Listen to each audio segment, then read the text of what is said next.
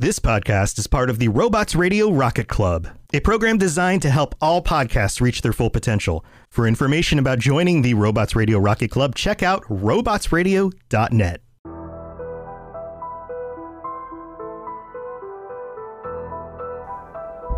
Hello, and welcome to the Assassin's Creed Lorecast. My name is Austin, also known as Teacup. And my name is Shelby, also known as She-Cup. Join us as we embark on unraveling all of your favorite mysteries from the Assassin's Creed universe. From assassins to Templars to the mysterious Isu and more. We will seek to uncover it all, so join us and maybe even take a leap of faith. Hello and welcome to the Assassin's Creed Lorecast. My name is Shelby, and you may also know me as She-Cup, and I am here with my other co-host, Teacup. I'll let him introduce himself. So yeah, I am Teacup, also known as Austin, and I'm excited to be here. Me too. I am pretty excited for our topic today. Kind of obscure, I'll say. So why don't you tell us a little bit about who we're going to be talking about? So it's funny that you say it's obscure, because if you have played Assassin's Creed Odyssey and Assassin's Creed Valhalla, this person is not obscure to you. And I almost said Dragon Age Valhalla or Dragon Age Odyssey, so that you can see where my brain's at today.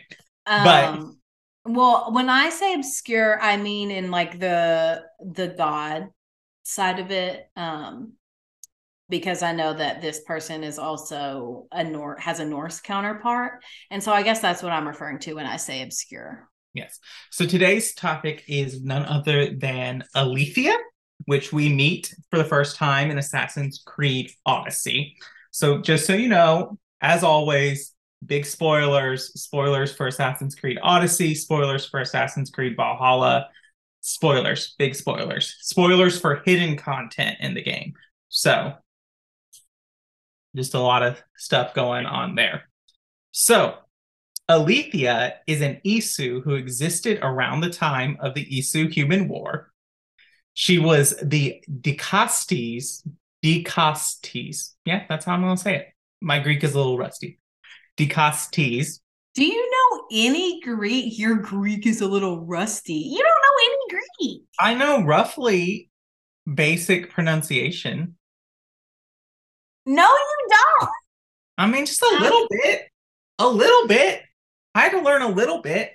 No, I didn't take Greek in seminary, but I had to learn a little bit. Anyway, she was the Dikastes of Atlantis. Unlike her counterparts, even though she was in later mythologies, she never sought to be deified by the humans. Instead, she became the embodiment of truth and was disgusted by her Isu counterparts who embraced their divine status among humans. Re Juno. A little background, Aletheia in Greek mythology is the goddess of truth. Her Roman counter is Veritas, which also just means truth in a like think same roots as like verified and other words like that. Her Norse counterpart, Angrboda, can be translated as harm bitter, the one who brings grief, the one who offers sorrow, though some sources give her the title Truth Giver. So in all of these iterations that she is associated with, we see this theme of truth going in there. But even in like one who brings grief, one who brings sorrow, often like you can associate giving the truth in that. Like if you're bringing grief to someone, most likely you're telling them something they don't want to hear or a truth that they don't want to know. So we see a lot of this kind of truth role going in there. Do you have any overarching thoughts before we get into her involvement in history? So yeah, what I'll say is I have read a book called The Witch's Heart. If you haven't read it, bear with me. If you have read it, please DM me. But it is a retelling of Norse mythology from Angrboda's perspective. And this whole association with truth is really interesting because Angrboda in this book, in this retelling of Norse mythology, is kind of the person who's responsible for starting Ragnarok. She's trying to protect her children with Loki, and a lot of her story she doesn't understand. She's been reborn multiple times, and so her story in the book is really a story of uncovering truth, her truth, the truth of the universe that she doesn't remember. So that association is really interesting to me just right off the bat. Yeah, that is very, very interesting. Maybe I need to read this book. Fast forward to her time as the Dicastes. So this is a role that is appointed by Poseidon in the city of Atlantis. And so it's basically like a judge or investigator for the city of Atlantis. They're responsible for overseeing the enforcement and balance of the Isu laws on the city, and like their laws in regards to how they interact with humans and everything like that. So in this time, she would discover what was to be known as the Olympus Project. And I think that we have talked briefly about the Olympus Project in past episodes, but I want to talk about it in full here. So this project was basically designed by Juno and Aida to use Isu artifacts. Now, if you go back to our Apple episode, remember I talked about these artifacts that look like apples, but may or may not be apples of Eden. These are the artifacts that we're talking about that can turn humans into beasts, and that they would be able to be used as weapons in various conflict. Aletheia, disgusted by this, basically makes the recommendation that because of this, Atlantis needs to be sunk beneath into the sea.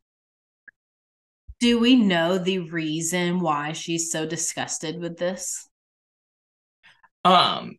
Yes.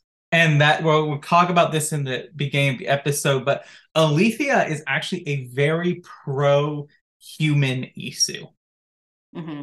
And I don't know if Angrboda is a very pro-human deity, but when we talk about later in the episode, we'll kind of talk about the various origins in Greek mythology that Aletheia has, which is very varied across there isn't a set origin. Like, Zeus is always the eldest son of Kronos. It's not like that with Aletheia. And so, but yeah, there's a reason. She's a very pro-human Isu, and really believes that humanity should have more of an equal status. And so the fact that they're using humans and experimenting on them and turning them into these horrible creatures is what disgusts her about it. And as I said before, she is disgusted by any Isu that really embraces this kind of deity and lordship over humanity. So she hates Juno. Yes.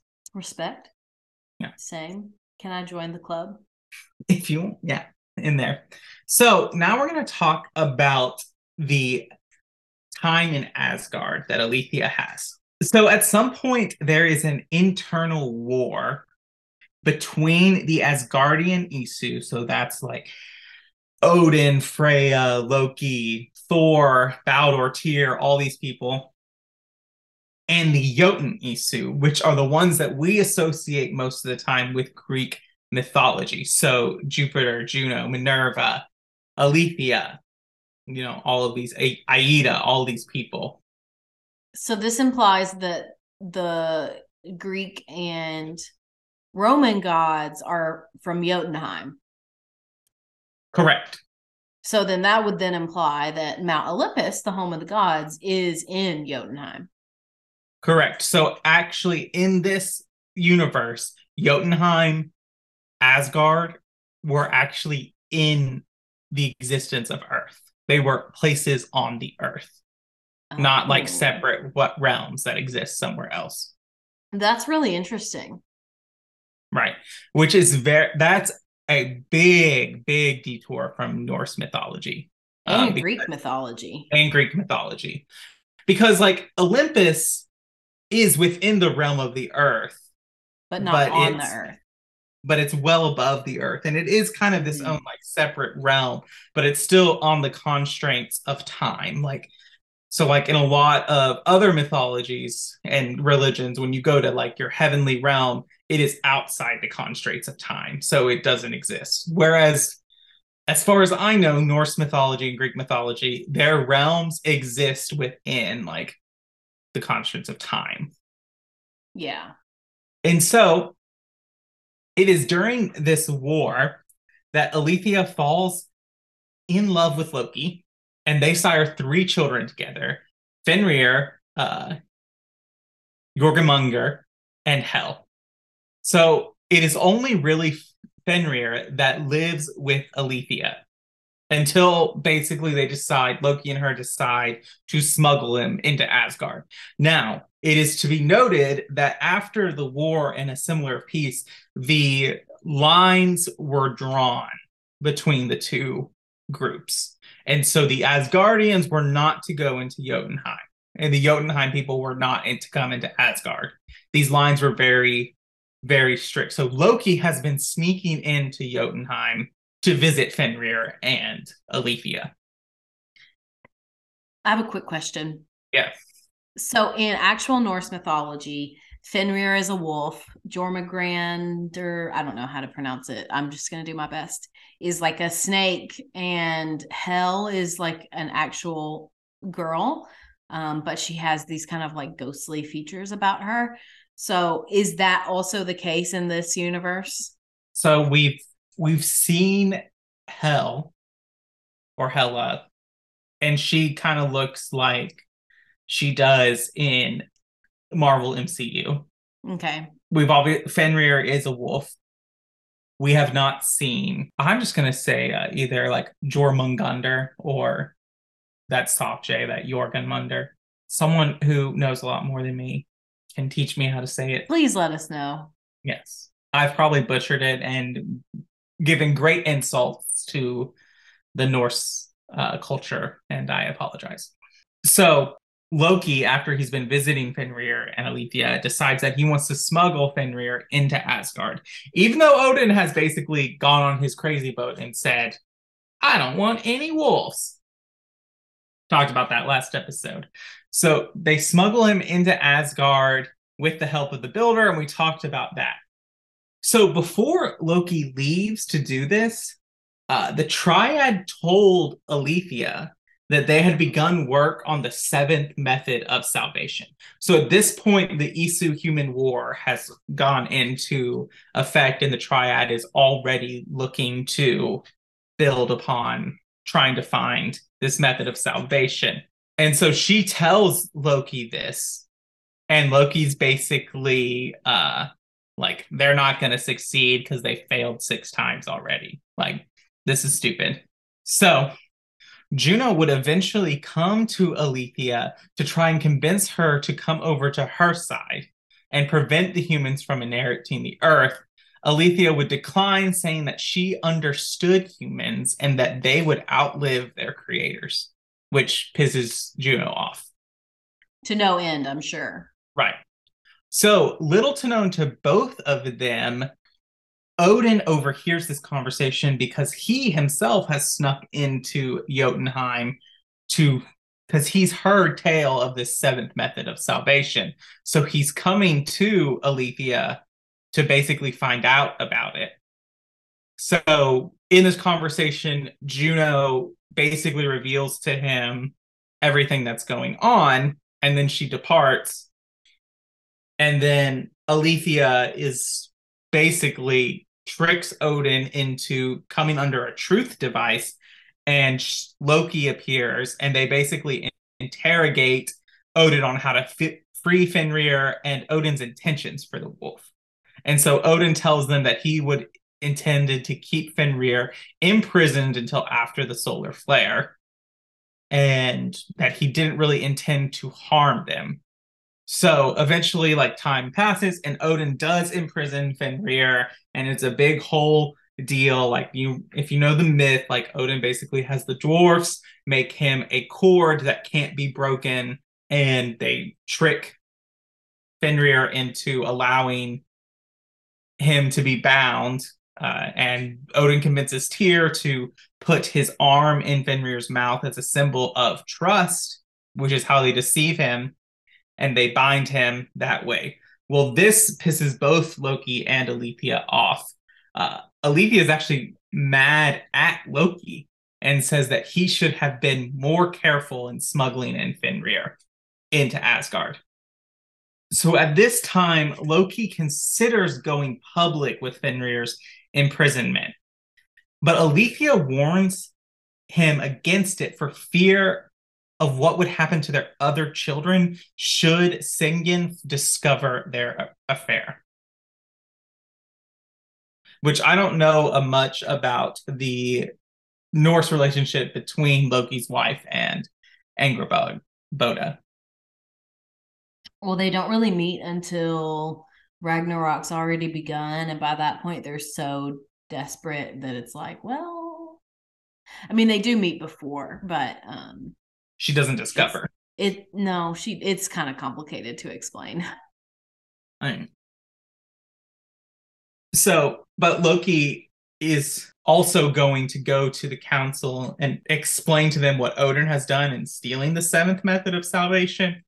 But he decides against this after the Triad decides to strip Juno of her titles for helping Odin, and a lot of stuff going on, because she basically helps Odin so that she can negotiate that Aida can be made immortal and reincarnated.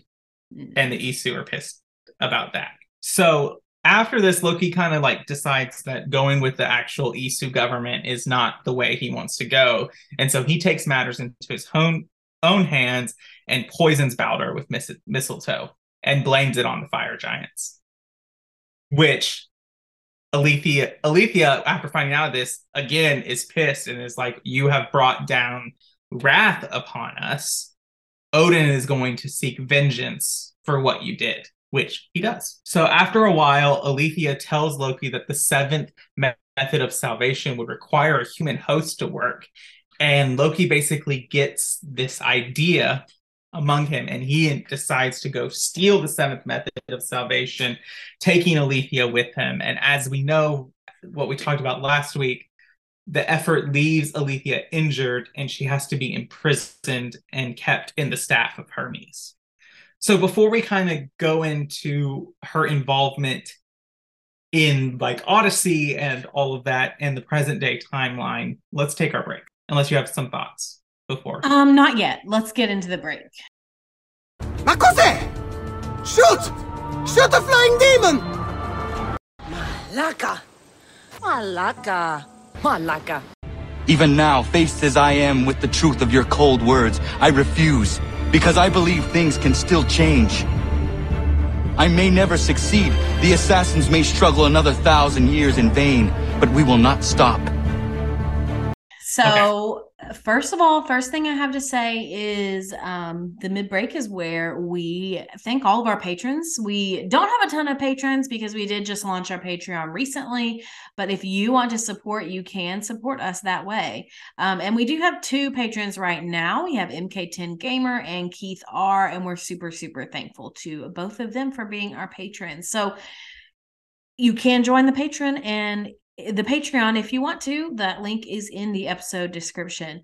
But if you can't support us financially, the best way to support us is to leave us a review on Apple or on Spotify. We're currently trying to get to 50, I think, reviews on Apple. So if you haven't left us a review yet, definitely go in there and leave us some words. And if you leave us a 5-star rating, with good words about the show, we will read that out on the show. And then the other thing that I have to remind you about is about our Discord servers. We have 2 that we're in. The first one is our Discord server, the Cups podcasting server. That's the home of all of our podcasts. We have a ton of fun over there. It's a great place to be. Come and join us. And then the second Discord we're in, we have a channel, and this one is the Robots Radio server. This server is the home of the Robots Radio Rocket Club, and we're a member of that. So we do have a channel over there, and there are tons and tons of podcasts that have their home over in Robots Radio. So if you are bored on your drive to work in the mornings, hop into the Robots Radio server, find a new podcast. I promise you won't be disappointed. Other than that, Austin, I think we're ready to get back to it. I don't have any major updates on my playthrough today, so... And I know I was really nice to you, but actually I'm just another Templar plot twist. And yes, I would like very much for you to be controlled by a magic space wizard so that you can murder me. I am not a father anymore. I am not a husband. I am not a Magi. I am a hidden one. Yes. We are the hidden ones. All right, so we've kind of done Aletheia's time in the era of the Isu. So now we're going to kind of go back to her time after that, because she does exist beyond, because she's tied, like Consus, she is tied to an Isu artifact. So eventually the staff passes through a lot of people. We don't really know. We know it comes to Pythagoras, and he lives a long time in Atlantis, basically with his math. Just hanging out with math, I guess, whatever. And eventually, the staff falls to Cassandra Eaglebearer, who is Pythagoras' daughter. So when encountering this, she uses the staff and Aletheia's help to relive Aletheia's memories of Atlantis and her time around that time. In this, Aletheia also communicates with Layla, asking her to unlock the gates of Atlantis in the present-day timeline. So she can relive Cassandra reliving Aletheia's memories. In my notes, I wrote animusception, a memory within a memory. And so Aletheia, they go through all these trials to like help unlock the staff and have everyone understand the power. However, Layla's been spending a lot of time in the bleeding or in the animus, and the bleeding effect starts to take hold. And Layla starts getting irritable and angry, and part of this is because she decides to relive the memories of Deimos, who is the other sibling. So in canon is Alexios, but depending on who you play as can change. Relive his memories, and he has a much more violent tendency than Cassandra does, and like a very broken, and he's been brainwashed by a proto to the Templars, not the Order of Ancients, a different group. And those memories start to affect her and kind of break her, and she ends up killing one of her friends in a rage. And this causes Aletheia to say that she regrets choosing Layla as something called the heir of memories. So Layla basically like pleads with Aletheia to like keep using her, and that she needs to know and she needs to find out this information so that she can finally beat the Templars. And so after the last simulation and the last trial that they go through, which is called the Judgment of Atlantis, Otto Berg, who has been tracking them, shows up in Atlantis, and he and Layla fight, and Layla is forced to kill him. And so this is finally the end of Otto Berg. And finally, this homie has survived so much. Right. And so after this, Layla is like, her team is enraged at the death of Victoria, her friend, not Otto Berg. Right. No, I get it. Yeah. They're enraged by the death of Victoria, and they don't really want anything to do with her, even though Layla's like, it was the staff, it was this piece of Eden, it was the bleeding effect, like I didn't mean to, I didn't really want to, I'm so sorry. Well, two assassins do have compassion on Layla, and those assassins are Rebecca Crane and Sean Hastings. So I was going to say, before you said that I think that it's interesting when we compare Layla and Desmond, right? And I know I don't know all of Layla's story yet, but Desmond also suffered the bleeding effect, also had a piece of Eden, and also was forced to kill a member of his team, right? With Lucy. So I think that the reaction is interesting. I don't know if I have any coherent thoughts about why or any analysis of it, but I think that it makes perfect sense that Sean and Rebecca would be the two that are like, no, we need to have compassion on her, because they themselves have been in that very same situation, and they themselves had compassion on Desmond in his rough time with this exact same, not exact same, but a very similar situation. And so that makes me have a lot of respect for Sean and Rebecca, and maybe not very much respect for the other younger assassins. But that's just me. I think it also just comes down to that Sean and Rebecca have so much more experience with the Isu, and they know how manipulative and all-consuming that this can be. And like, they know that one of the reasons that Desmond is able to endure so much is because he has Isu DNA. We don't know if Layla does or not. I thought we knew that she did. I don't remember ever. I'll have to go back because she's coming up sometime soon as a character deep dive. Yeah. Probably not this year, but in the next year, definitely. And so when we get into there, we'll talk more about her ancestry and all of that stuff. But I think they just know that you can't take anything as a given when you're dealing with the pieces of Eden and the Isu. Right. Just because they've dealt with so much. But so they're basically trying to help Layla come to terms with herself. And in this time, another world crisis begins to happen. And that world crisis is something to do with the Earth's magnetic poles. Oh. And so we learn that through the game of Valhalla, we learn that Aletheia and Layla and Loki and Bazum have sent Layla a message. He basically tells them to find the Mad One, and that leads them to Eivor's body, buried in North America. And so through all of this stuff and all the events of AC Valhalla and Eivor's life, they eventually discover that what's causing this other catastrophe, this other crisis on the Earth, is the energy that was activated by Desmond in the Grand Temple. So the Grand Temple is still activated, and it is causing a bunch of problems for the Earth. So Layla actually goes back into the Grand Temple, discovers the machine Yggdrasil, which we'll talk about coming soon. She gets trapped in there, inadvertently frees Bazum from that machine, and in doing so, she's separated from the staff of Hermes. She dies from the radiation that Yggdrasil is producing. Bazum picks up the staff and leaves. And so Bazum and Aletheia are reunited. And it comes to be revealed that Aletheia actually manipulated Layla into coming and freeing Loki. That's really interesting for a lot of different reasons. The science feels iffy on that one, I will just admit.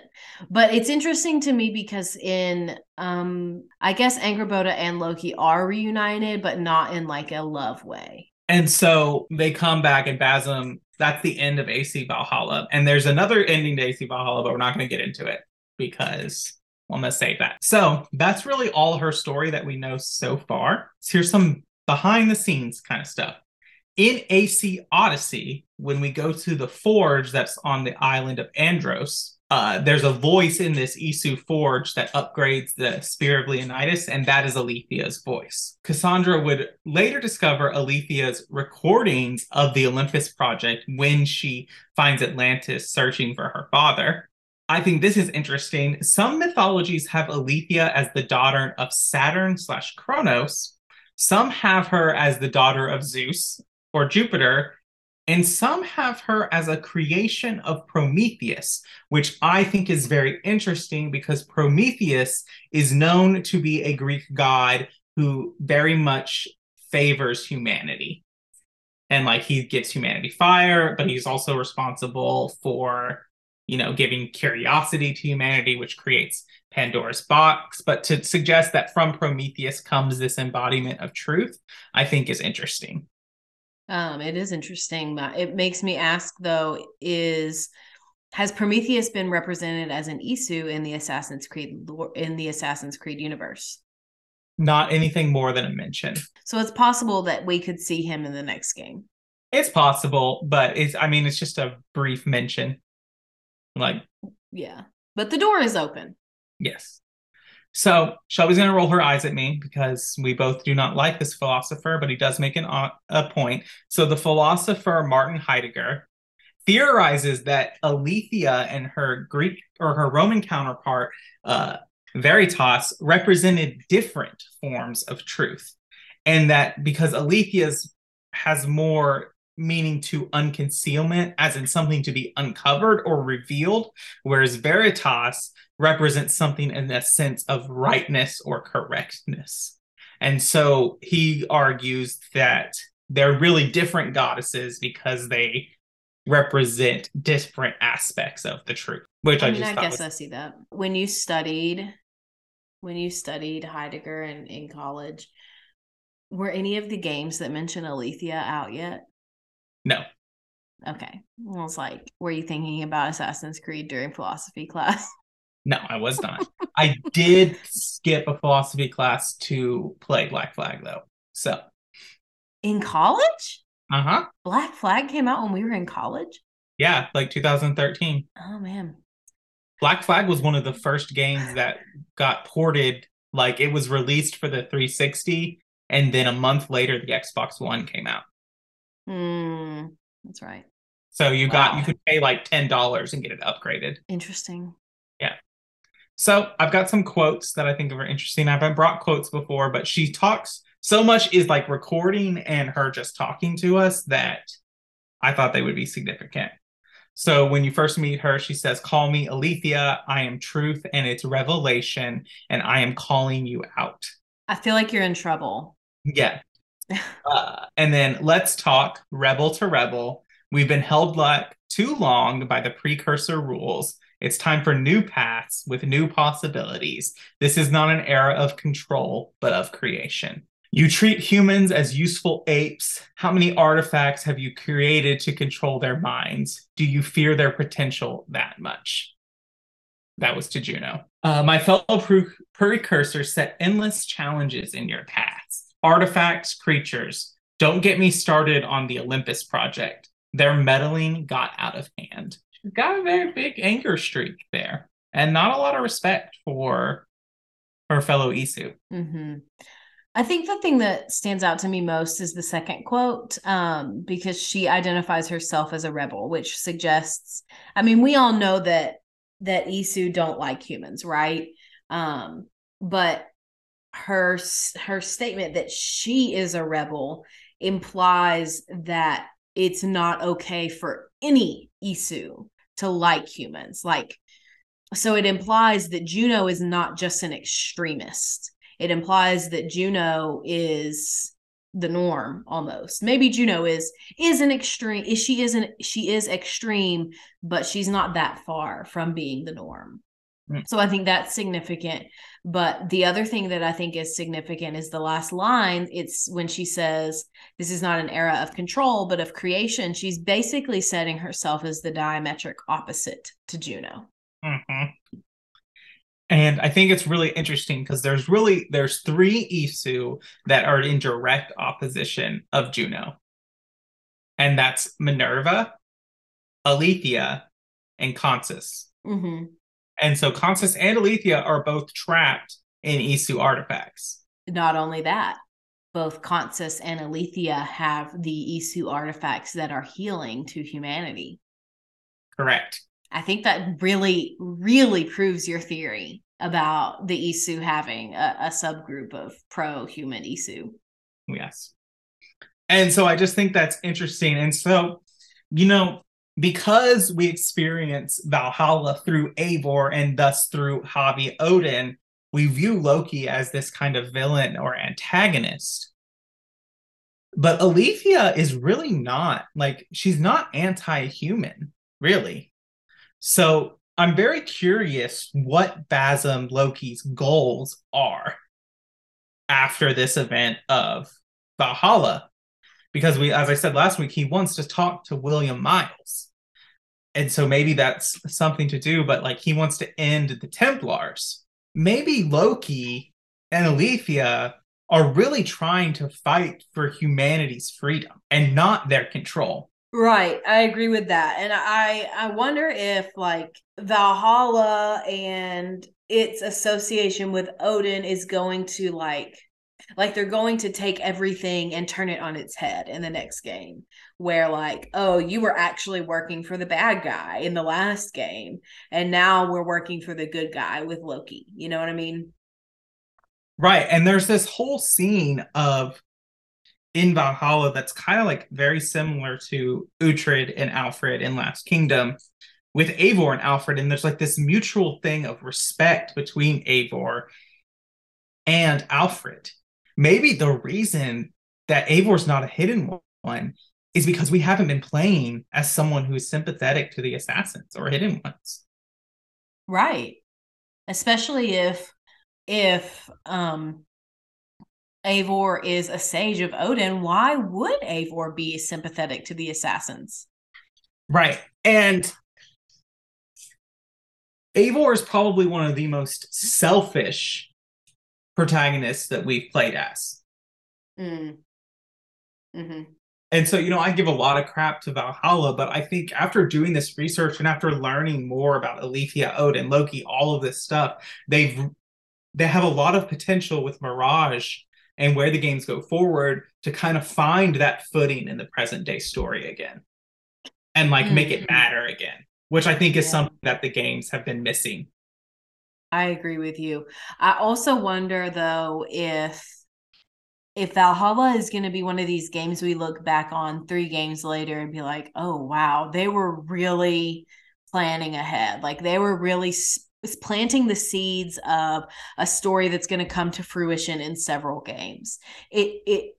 I think a reason why people dislike it is because it feels so out of left field. It's so different from other Assassin's Creed games, but maybe that's because they're planting new seeds of stories that will then make sense later. And that is an optimistic view. I will admit that is an optimistic view, but I do think that there is potential for that to be true. Right. And I think that they're learning.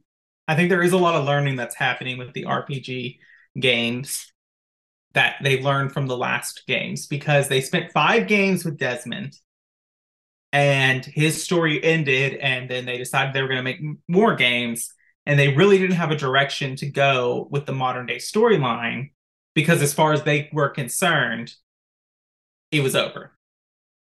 I think they've learned about this, which is why I think Valhalla ends as it does with Layla's fate, because I think that they're learning from the mistake of let's not get too involved with this character so that we don't know what to do when we eventually have to go beyond her story. But do you think that means they're moving toward eliminating the modern day storyline at all? No, I don't think they're going to eliminate the modern day storyline. That's a big thing that people say, though. I think it's a potential. I think that would be a big mistake. I agree, but I think it is a potential. Right. And I think that, one of the biggest critiques of Syndicate and Unity is that their modern day stories don't feel like they matter. Mm-hmm. And a lot of the modern day story was told via comics in that time. And so I think it's important that we have a modern day story that we care about, because that's where the stakes are. Like, if you don't have stakes in the modern day story, there's no stakes in the game, because it's just history.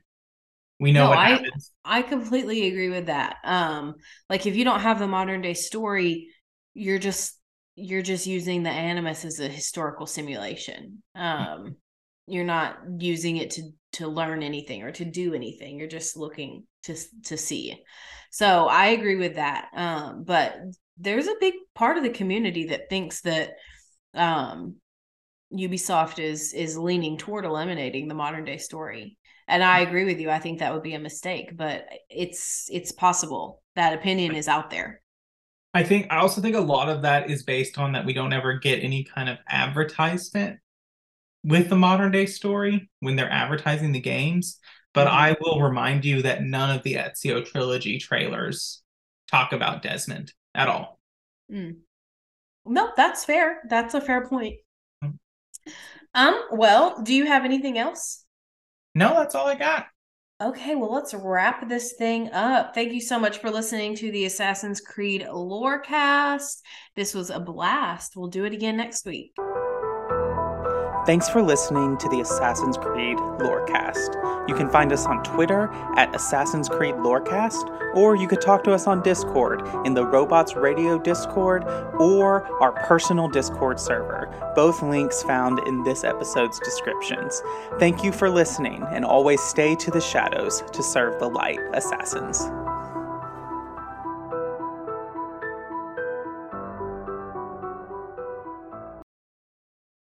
Ever wanted to be a content creator but had no clue where to begin? Come join me as I sit down with content creators that have already faced the challenges you're up against, as they discuss the tips and tricks that help them be successful. Here on The Content Creator's Guide, available wherever podcasts can be found.